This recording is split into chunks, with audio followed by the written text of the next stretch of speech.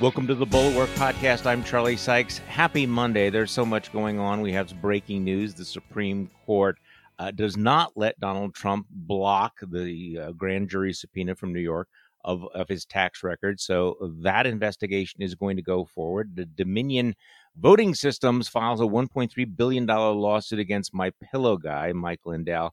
I actually have an anecdote I want to tell a little bit later. Merrick Garland finally gets his Senate hearing as Attorney General.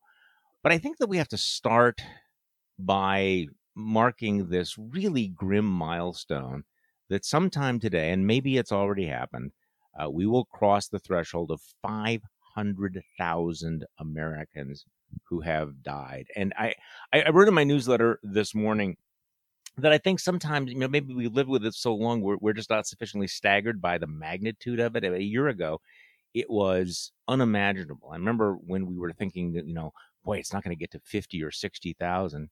And remember, a year ago, denial was our official policy. And here's a bit of a flashback from the other guy. Now, the virus that we're talking about having to do, a lot of people think that goes away in April with the heat. I think that's a problem that's going to go away. But when you have 15 people, and the 15 within a couple of days is going to be down to close to zero, it's going to disappear. One day it's like a miracle. It will disappear. You have to be calm. It'll go away. It will go away. Just stay calm. It's going to go away. It's going to go away. It will go away. You know it is going away. It's going to go away, hopefully at the end of the month. And if not, it hopefully will be soon after that. I didn't say it. I said it's going away, and it is going away. You were saying things like, I think it's a problem that's going to go away within a couple of days. It will go away. It's going to go away. This is going to go away. It's going to go. It's going to leave. It's going to be gone. I feel about vaccines like I feel about tests. This is going to go away without a vaccine. It'll go away at some point. It'll go away. At some point this stuff goes away, and it's going away. Our numbers are much lower now. I always say, even without it, it goes away. Okay, so I think you get the idea there. And there's Donald Trump didn't say that just once. He said it multiple times. That's a Washington Post audio. We should give them credit, especially since our next guest is from the Washington Post, James Hohmann, who is a new opinion columnist for the Washington Post. Good morning, James. How are you? Good morning, Charlie. Doing great. Good to be with you. Well, first of all, congratulations on your new position. You and I were talking about the fact that you have, for the last gazillion years, you were the author editor of the Daily 202, a daily newsletter that required you to get up at 0:30 every day to put out this newsletter. Yes, I'd get up at 2 a.m. every day for 5.5 years, and so it's still adjusting to the normal sleep time. Wow. So I told you kind of were one of the reasons why you kind of inspired me to start my own newsletter, The Bulwark. And now I'm wondering, what the hell was I thinking? I mean, every single day. I mean, this is, I mean, seriously, people, I mean, the having a take every single day is kind of remarkable. I mean, it's hard. It is difficult, although I suppose with the flow of news that we've experienced, it's something to do. But anyway, congratulations. But let's talk about this milestone, 500,000.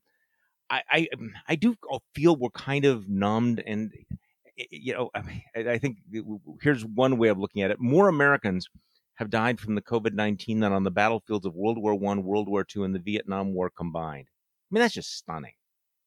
It's breathtaking, and it's hard to. People there's so many ways you can think about it. It's the size of Atlanta. It's like the entire population of Atlanta being wiped out. It's, 1 in 250 Americans, but none of those really capture the rawness, the other side of the bed that's empty, the other side of the dining room table that's not there, the grandpa and grandma that you're never going to see again. And in a lot of cases, it's multiple people in a family. So I think it's hard to grasp, and it will be hard to grasp for a long time, just how bad this was. And it didn't have to be this way, as you know, Charlie. Obviously, we have more deaths by far than any other country in the world.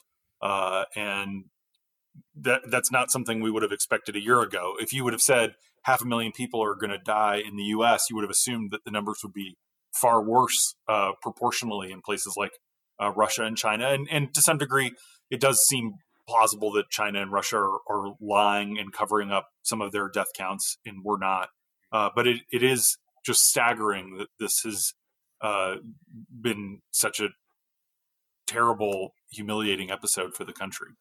So in terms of just that proportion of death, the number that stuck in my mind is that we have 20% of the world's deaths from the coronavirus, while having only 4% of the population. So it is that out of whack, which is really amazing when you think that we are an advanced industrial nation. That before this happened, we would have thought that we Americans were better able to handle this than almost anyone else, and yet here we are. So I think part of the problem is it's been going on for so long, and a lot of Americans got bored with this thing hundreds of thousands of lives ago, unfortunately. And we have been involved in a lot of denial, wish casting. We've had the tribal politics. So I think that right now, I sense that we're reluctant to be optimistic. There's kind of an outbreak of optimism. There's a lot of reasons to hope. We have these miracle vaccines out there, and yet I think that there's almost there's almost a built-in bias, and including among media types, to say, we are almost there. We're almost there. You know what I'm saying? It's like when you get the vaccine, do you get your life back? And there's a reluctance to say you get your life back, but in some ways that ought to be the message, shouldn't it? Well, it should. I mean, I think one of the takeaways from this whole ordeal is just kind of the humbling nature of it. I'm a Christian, and so I kind of think in terms of that I'm a God-fearing person, and I think the last year has just shown that man can't conquer nature. Obviously there have been these miracle cures. Essentially, these vaccines are amazing. The timeline is incredible, but it's amazing how much we still don't know about the vaccines. And it's frankly amazing a year in how much we still don't know about the virus and how exactly it's working, and why people with, O positive blood tend to have less severe cases than people with other kinds of blood.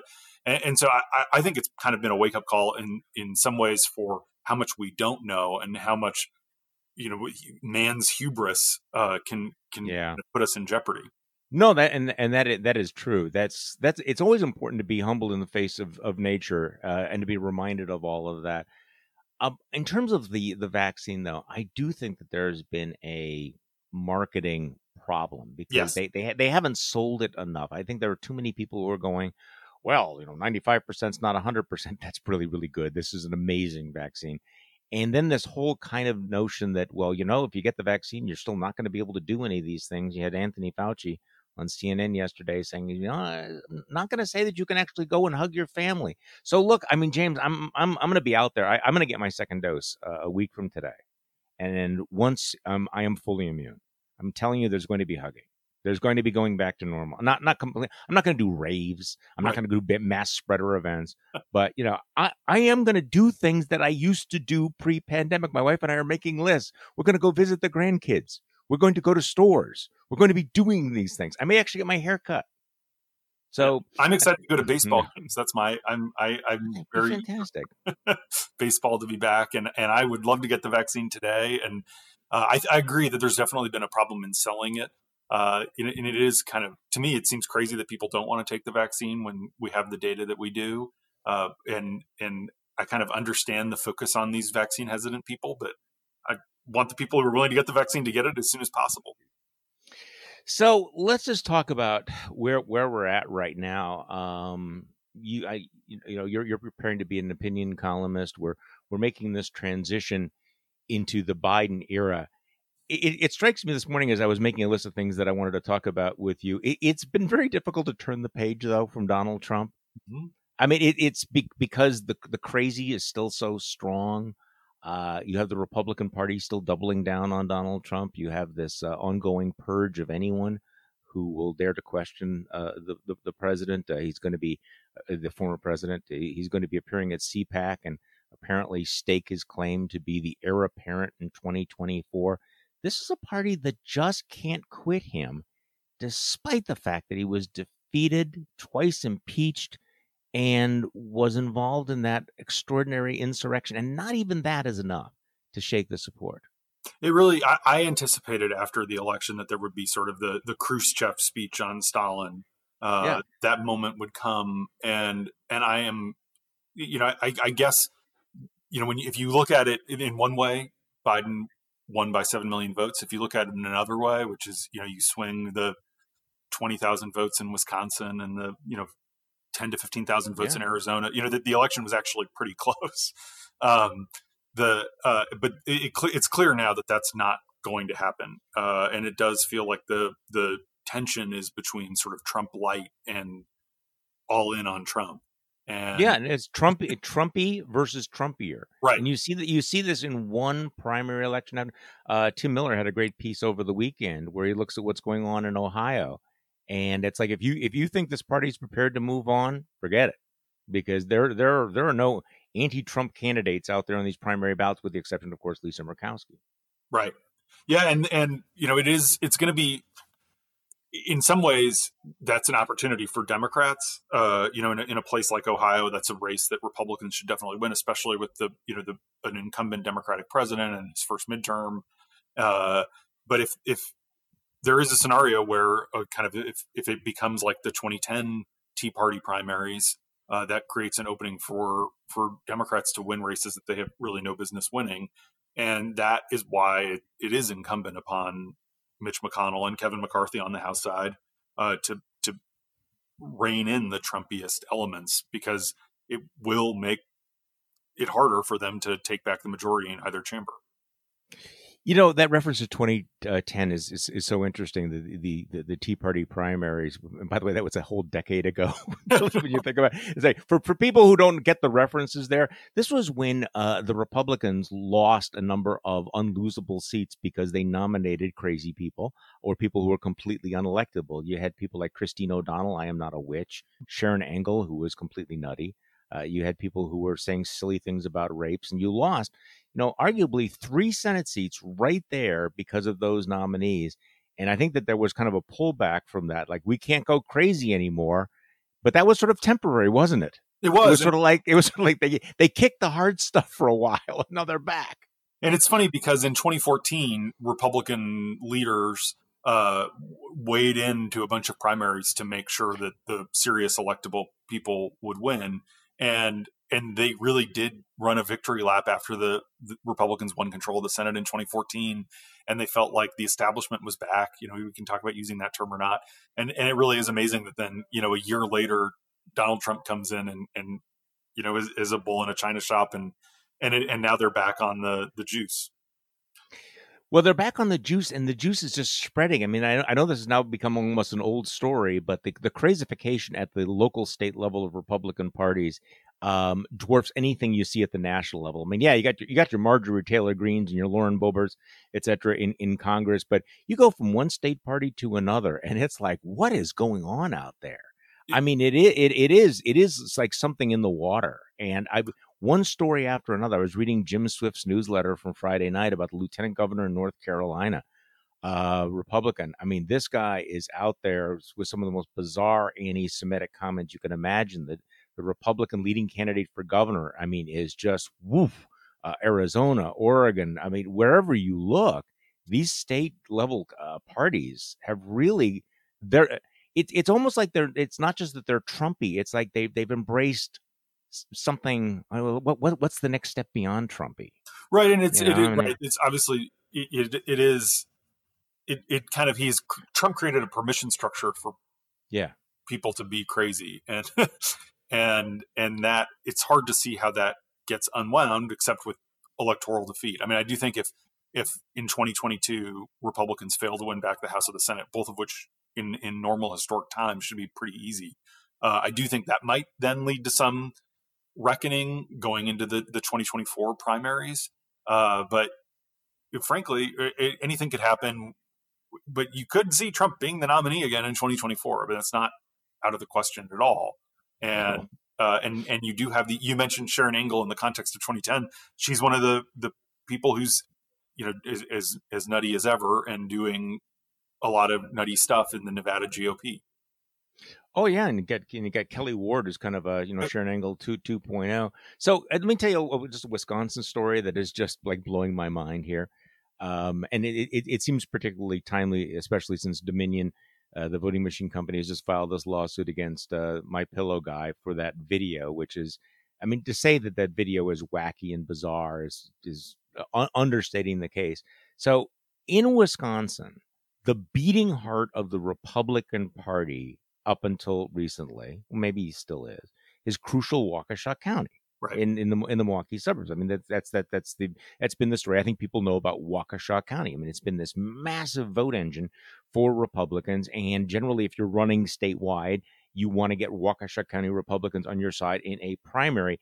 They have become increasingly, and I want to say, and I'm kind of working on this, post-Trumpy, it's sort of like they've been hooked on the crack and now they've moved on to fentanyl or something. Fentanyl. I mean, it's just something so here's the story from Jim Wigderson of Wright, Wisconsin over the weekend. The Waukesha County Republican Party, once the proud engine that drove the state Republican Party, pandered again to its wacko wing on Friday. The party officially sponsored a showing of the My Pillow Guys movie, Absolute Proof. This is his version of what happened, when Trump lost the election. The movie, talks about the algorithmic error, but they actually had an official event. The Republican Party of Waukesha had a movie night. They had 80 people that show up to watch My Pillow Guys movie. And apparently the people walked down saying, yes, absolutely terrible things were happening. And this is a group of people that, at least in my imagination, I thought were rational human beings 5 minutes ago, not 5 minutes ago, but 5 years ago. 5 years ago. And so, we keep focusing on Trump or not Trump, but what happens when an entire political party loses its freaking mind? Well, we need a strong two-party system, and it is. I mean, the party is in the thralls of Trumpism, and it is an addiction, and it certainly is not conservatism. The country is going to be in a precarious place. The Republic will be in a precarious place until the party can break that fever, and leaders of goodwill. That's why over the weekend, Steve Scalise saying, refusing to acknowledge that Joe Biden is the rightful winner of the election. When leaders are sowing that kind of doubt, it is so dangerous, because the majority of Republicans in polls, including polls that were released over the weekend, continue to believe that Biden is not a legitimate president, and that is bad because it's going to make it really hard to do anything. Well, yeah, since you mentioned Steve Scalise, this is Steve Scalise, who is on ABC with Jonathan Karl, who's trying to get him to answer basic questions about Donald Trump's responsibility for the insurrection, which he refuses to do, and dances around the questions of the legitimacy of the election. This is Steve Scalise from yesterday morning. But wait a minute. I mean, he hasn't taken responsibility. You heard Kevin McCarthy say, I mean, do you agree with what Kevin McCarthy said there, that the president must take responsibility, that the facts demand that he take responsibility for what happened on January 6th? Well, first of all, I wrote a Wall Street Journal editorial about where I think the responsibility lays for January 6th, and surely there's a lot of blame to go around, but at the end of the day, the people who stormed the Capitol on January 6th, it was a disgrace.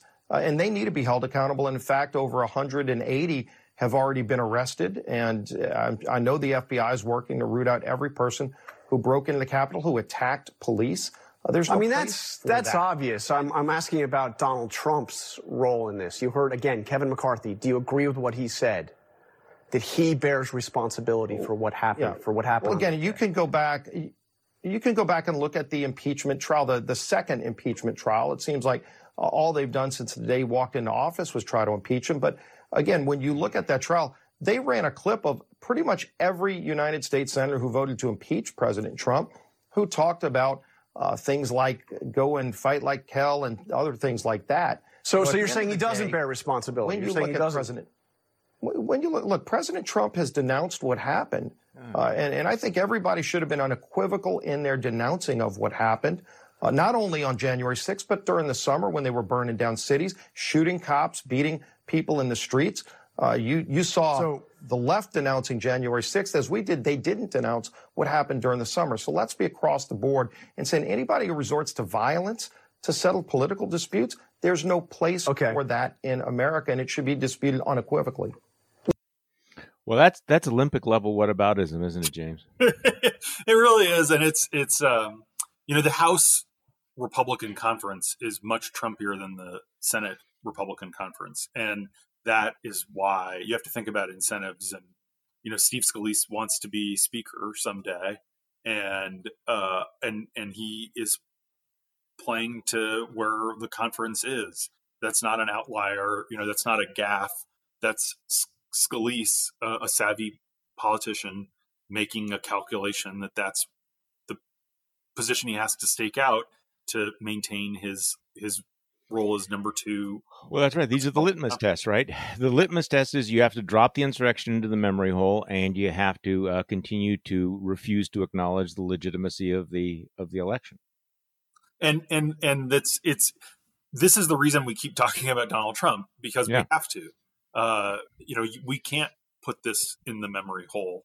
It is this defining moment. Obviously, the 75 days between the election and the inauguration posed this significant stress test for the democracy. And I think one of the things that the second impeachment trial did show was how much kind of closer we came to real peril than we even realized at the time. And so it's hard, because I would love to not talk about Donald Trump anymore.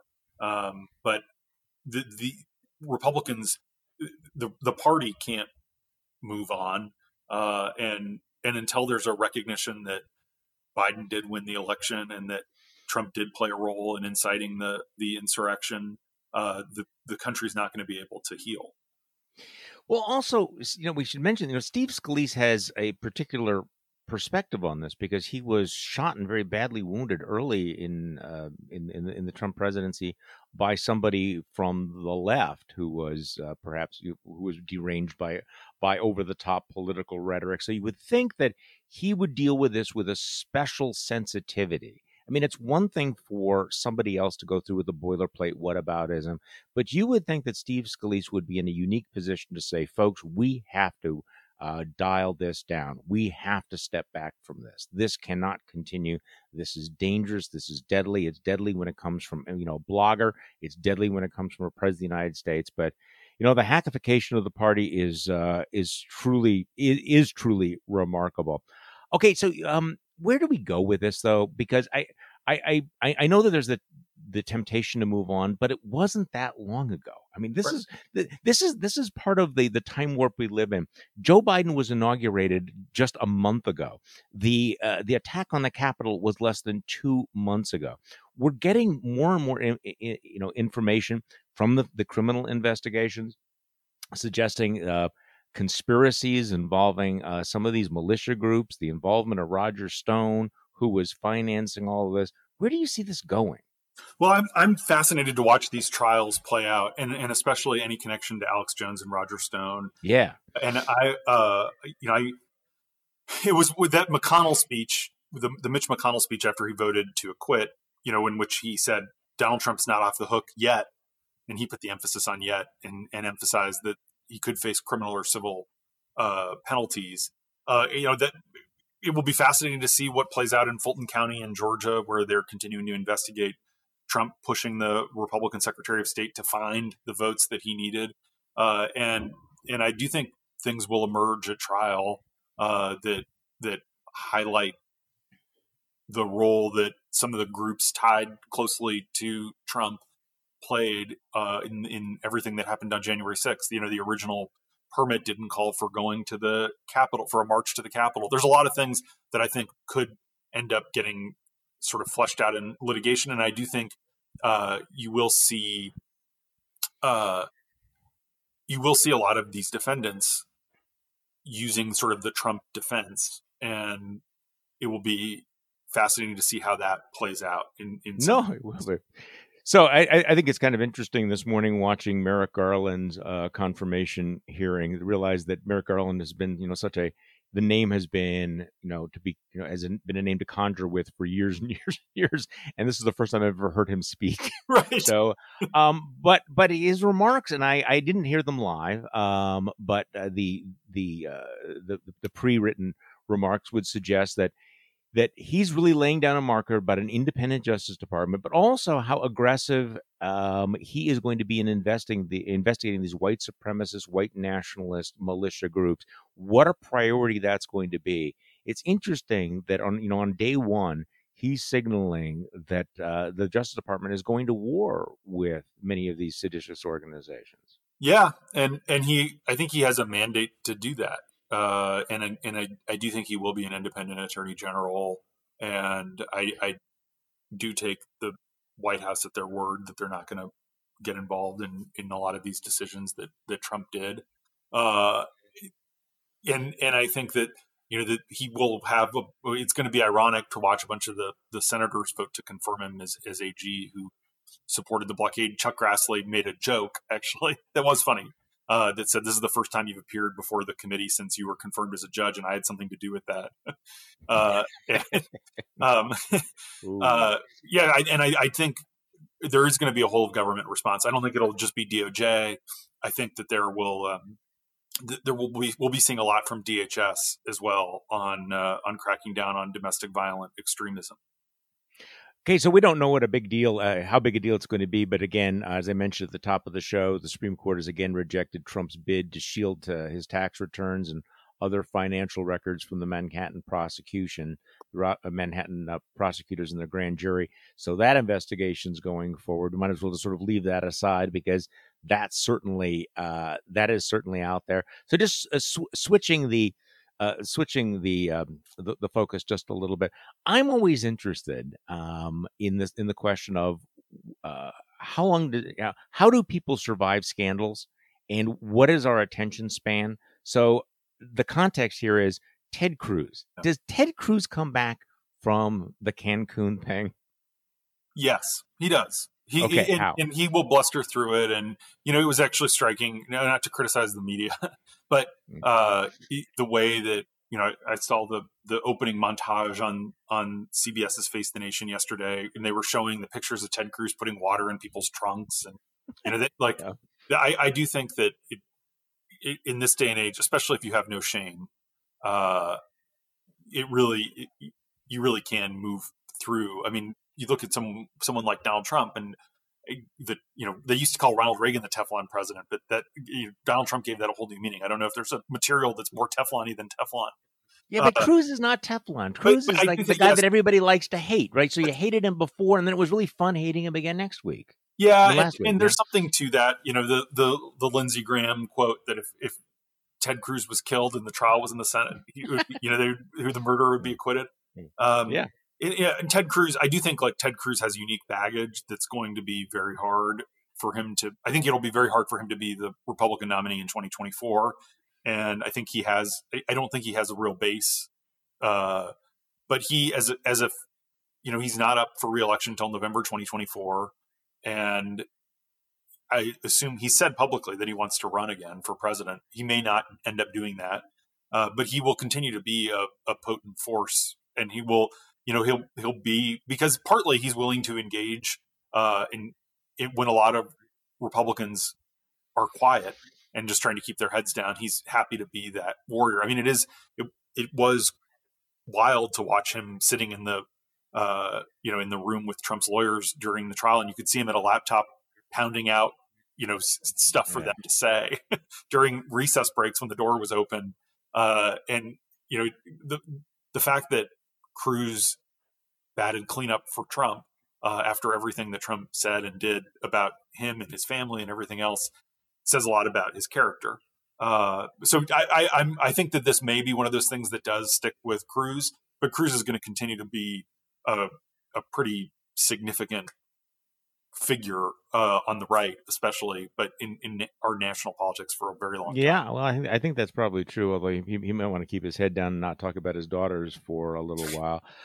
So it looks like the Biden administration is going to suffer its first big defeat with the nomination of Neera Tanden to be the director of of OMB, the Office of Management and Budget. She'd always been the most controversial of the opponents. I mean, I personally like her, but she had a Twitter account, and like a lot of people with Twitter accounts, managed to flame a lot of people, piss off a lot of people. So she lost Joe Manchin's vote the other day. This morning, Susan Collins, and I guess in the last few minutes, Mitt Romney came out against her. So that would certainly suggest that that nomination is if it's not going down, it's in really serious trouble. Yeah, and it's very hard to see where they would get the 50th vote. Now, with those people, someone like Rob Portman, who was the OMB director, is the kind of person who you might, in an ordinary time, expect. He's retiring. He had the job, but he's been he's been whipping votes against her in the Republican conference, and it sort of has worked. And there is some pressure from the left. Neera's not a Bernie person, but kind of she ran a liberal think tank. That there could be a recess appointment, potentially after the COVID relief bill passes. There's some talk that Biden could use a recess appointment to put her in, but it's very hard to see her getting confirmed. It's hard to see which Republican would do that. It is kind of, and I'm sorry to use the word ironic since irony was killed a long time ago, that it appears that her mean tweets are what is going to sink her. When some of these same senators voted for, say, Rick Grinnell, right. put up with Donald Trump. If mean tweets was a disqualification, that a lot of Republicans have a lot of explaining to do. That's number one. Number two, the OMB position is a little bit different than other cabinet positions because it's really part of the executive office, isn't it? I mean, if there's any position where you would normally think the senators would say, hey, we may not like this person, but we should defer to the president should have his own people. This is not an independent agency. It's really almost like a quasi member of the staff. It or is. Would you have it? Yeah. So it's part of they're literally, her office is in the White House complex. It is. Historically, senators in both parties have shown more deference the closer you are to the president. In kind of a staff job, you would be more, skeptical of a Secretary of State or someone who was sort of, or a Secretary of Defense or an Attorney General. And I think that is part of what's changing. To your point about mean tweets, couldn't agree more. It is funny in this day of social media. There's always been kind of conversations about, well, when everyone has Facebook accounts, does that mean that it won't be scandalous anymore when this kind of stuff comes up in confirmation hearings? And I think that this shows that it will be, and that in this kind of the politics of personal destruction will continue in the digital age, if not get worse. Well, also that people don't have any problem saying, I don't pay any attention to Donald Trump's tweets. Oh, don't look at his tweets. Look at what he does. And to have those same people turn around and say, no, we're going to judge you based on your tweets. So that's not going to. Okay, so I want to just go back because I something else I've been thinking about over the weekend, and this goes back to our original topic about the coronavirus and looking back on the last year. One of the really remarkable things that has happened in the last, 2-3 weeks has been the fall from grace of Andrew Cuomo, the governor of New York, who for months and months and months was this sort of Democratic superstar. He was the anti-Trump, and all the people who were disgusted by Trump's horrible handling of the coronavirus were embracing Andrew Cuomo, and they were the cable stations ran his press conferences live. He wrote a book about what a great job he did. And now we're finding out that the guy's handling of it is I use this word advisedly, is scandalous. Mm-hmm. I mean, the way they covered up, a huge number of deaths at nursing homes, the way that he fudged the numbers, the way that he ignored the scientists, the way that he bullied others. And it does strike me, though, that this is you look back on and think about how we didn't see that, or how he was lionized at a time when he was actually screwing things up royally. Or am I overstating it? No, you're not overstating it at all. I've always been baffled by the Cuomo treatment, especially last spring. This is a guy whose whole tenure as governor has been marred by scandal, frankly. Preet Bharara, when he was the Southern District of New York U.S. Attorney, was investigating the whole Moreland Commission. Cuomo has a long history of behaving in ethically dubious ways, and so I've always thought he was the most overrated governor. I think part of it, Charlie, is kind of live by the New York media market, die by the New York media market, right. And I think some of it is the same phenomenon, frankly, that we saw with Chris Christie, where Chris Christie for years was way more elevated than he should have been. New Jersey's not even that significant or important a state.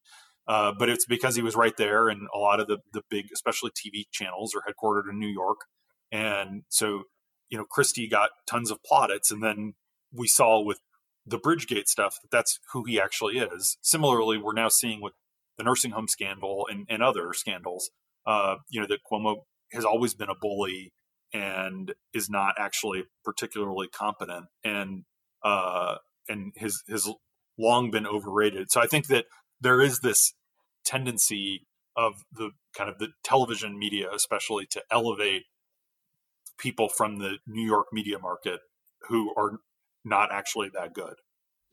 Well, it's also just a reminder of the danger of a hyper-partisan lens, because I think that there was, and I say this is obvious, somebody who was never Trump, still am never Trump, but the willingness to embrace anyone who was not Trump or anti-Trump and to overlook their flaws. I mean, you think about the media and Michael Avenatti.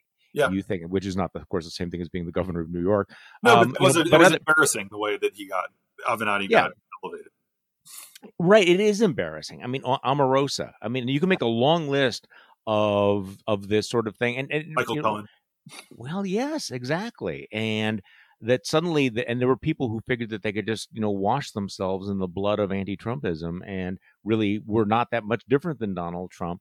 But this is part of the lens that, if were Trump, you got the full legitimate scrutiny. And when I say, legitimate scrutiny, I don't think he was treated unfairly. I think he got exactly, the kind of the kind of attention and the kind of accountability that he should have had from the media and from critics. But that wasn't always the case. And I think that that's part of the problem of our side, your side. I mean, I think, for example, that Ron DeSantis is a thug. And I think that he needs to be dragged as well. But in what world is he the worst guy and Andrew Cuomo is a hero? Right. And I'm not defending DeSantis. I'm just saying, if you have a standard, apply it to everybody.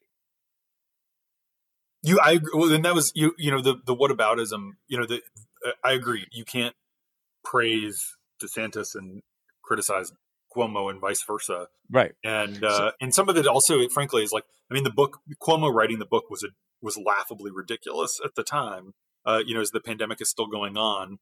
And some of it is that, some leaders will look better with time. Some of the leaders who pushed to reopen schools and were dragged for it, frankly, have been validated. And so it will be interesting, when the pandemic is sort of over, to your point too about Cruz going to Cancun, like what will people remember about their various governors and the way they responded to COVID? Kristi Noem obviously refused to put in place a statewide mask mandate. Is that going to hurt her at all in 2024 when she tries to run for the nomination or in a general election? This raises a larger question, and maybe this is going to be too big a leap here. But I was thinking about it. I was over the weekend when I was thinking about the Rush Limbaugh and about CPAC and a variety of other things.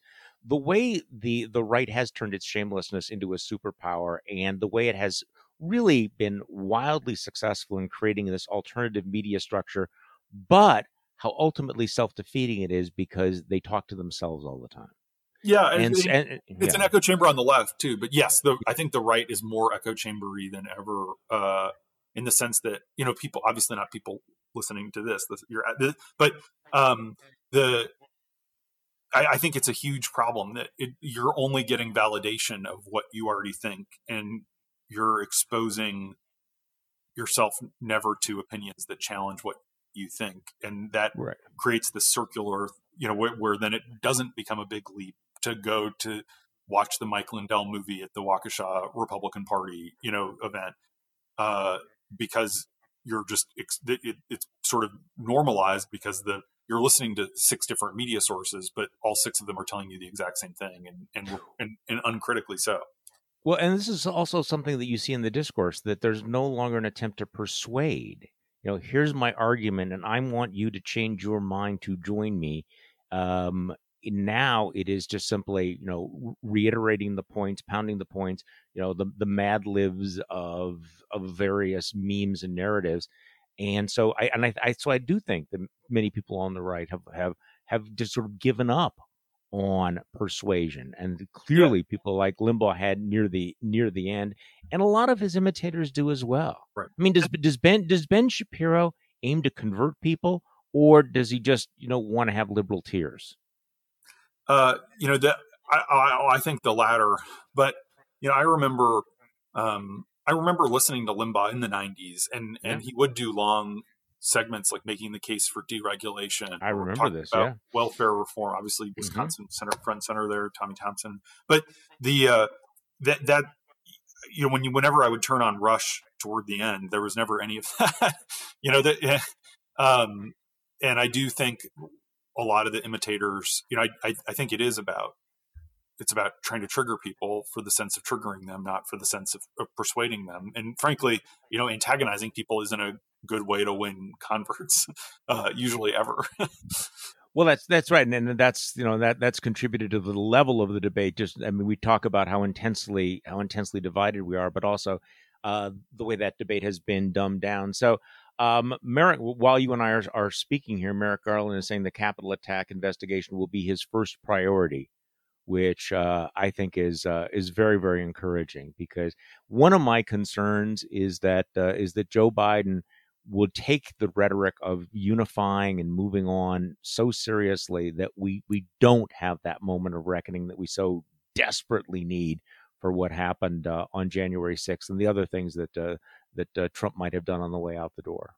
I agree with that, and I think there was some tension. We had a story in the Post a couple weeks ago about a divide among prosecutors because there is some sense of, well, do you really go after everyone, or do you just go after the people who were involved in the conspiracy? And there clearly is some divide within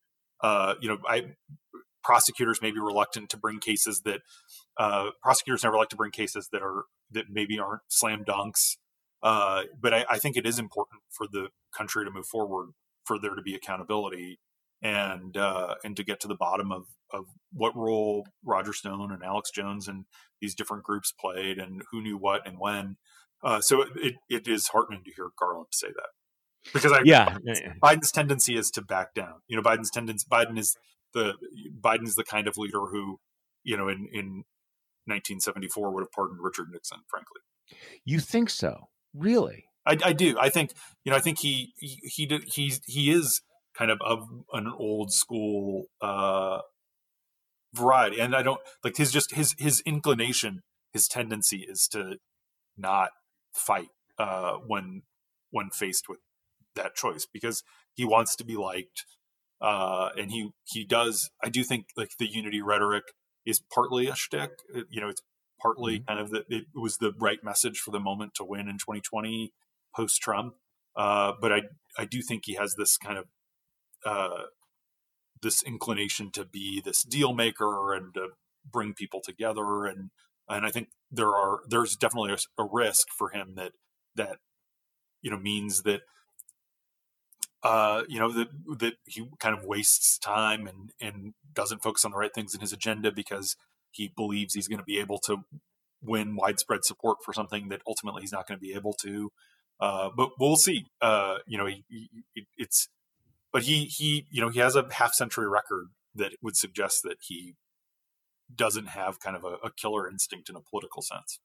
And yet they are pushing the $1.9 trillion stimulus package apparently through reconciliation. So he's not slowing up waiting for Susan Collins to come on board. They're not negotiating with Republicans saying, we'll hold until we have the bipartisan majority. And I think that's a direct result of feeling burned still from 2009, when exactly. Biden was the one who was in the White House, in the Obama White House, pushing them to wait to give Chuck Grassley time to come around on the ACA. And there's this feeling not among Biden as much as like a lot of his aides and longtime, advisors who say like, don't get burned another time. And so that I do think that's directly why they were willing to move forward so fast and skip over a lot of that process. Okay, we're almost done here, but since you mentioned 1974 and the Nixon pardon, I've actually been engaging in my own bit of historical revisionism, because when I was a kid, I remember when they made a movie, a TV series out of John F. Kennedy's Profiles in Courage. I do. I said that's what a geek I was as a kid, and I remember the episode they had about the one senator who cast the vote against the removal, the conviction of Andrew Johnson, and how he was staring. I think he was from Kansas. And he was staring into his open political grave, and how courageous he was to keep Andrew Johnson in office. And of course, that was the belief that this was a good thing that we did not remove Andrew Johnson. Now I look back on that and say Andrew Johnson was one of the worst human beings on earth. Perhaps it would have been a good thing to remove him, because then impeachment might have meant something. And then fast forward to 1974, I guess I was among those who thought that the pardon of Richard Nixon was a good thing because it enabled the country to heal and not have to go through that nightmare. But now you look back on those two events and you realize we created this tradition or this culture of not holding ex-presidents accountable for their behavior. And I wonder whether or not these were mistakes. That I look back at the pardon of Richard Nixon, I think, less favorably now than I did back then. Yeah, I mean, I think reasonable people can disagree on the Nixon pardon. I think that there is a case to be made that, it would have been a nightmare for that to play out. The former president to be, we don't want to be a country where former presidents routinely end up behind bars. That's not routinely, but occasionally, once in a while. It is funny because I went back and reread that chapter in JFK's Profiles in Courage from during the first impeachment trial, and it really doesn't hold up well. And it is funny that that gave sort of the Johnson impeachment gave this bad name to impeachment. Yeah, which is why we went 100 years, without having one, more than 100 years without having a process. Obviously, Nixon wasn't actually impeached, but the articles were passed to the committee, and so one of the things I do wonder, to your point, is like, how is this going to become the new norm? Obviously we don't want a lot of political impeachments, but I would argue, and I know you would agree, that January 6th, that's not a political impeachment. But I do wonder if that's going to become sort of the norm when any party has a majority in both chambers. You're going to see the president get impeached. And it is, you think back to like Iran-Contra, and you can imagine scenarios where that's going to become easily, the norm. And I'm not sure that's actually a good thing. Yeah, but then we need to have some sort of a mechanism that holds presidents accountable in some way, and because the alternative is a president who is literally above the law, and that's scary. And I think we pushed the envelope on that with this president. I mean, one of the things I hope that comes out of the Biden era is more of a rebalancing of executive and legislative power. More broadly, this long predates Trump. Trump, I think, hypercharged this trend, but the legislative is supposed to be a co-equal branch with the executive. And right now it's more of a moot point because the same party controls the executive and the legislative. But I do think for the Republic's sake, there needs to be the legislative branch needs to assert itself more than it did the last 4 years. Yeah, I could not agree more. James Hohmann, thank you for coming back on the podcast. We really appreciate it. James Hohmann, a new opinion columnist for the Washington Post, the longtime editor of the Daily 202, which, as I had told you, was always my daily must read every single day. You did a fantastic job. Now that I actually do a daily newsletter, I'm more impressed with what you did than ever before. The fact that you came up with that, it was so substantive. There was so much in that. And every once in a while I tried to, print it out, but it was so long, I'd run out of paper. But you did that every single day. And so I know that you pass it off to good hands, but I am going to miss you in the Daily 202, but look forward to your columns. Thank you so much, Charlie, and really enjoyed our conversation. Fun to be with you. And thank you for listening to today's Bulwark Podcast. I'm Charlie Sykes. We will be back tomorrow, and we will do this all over again.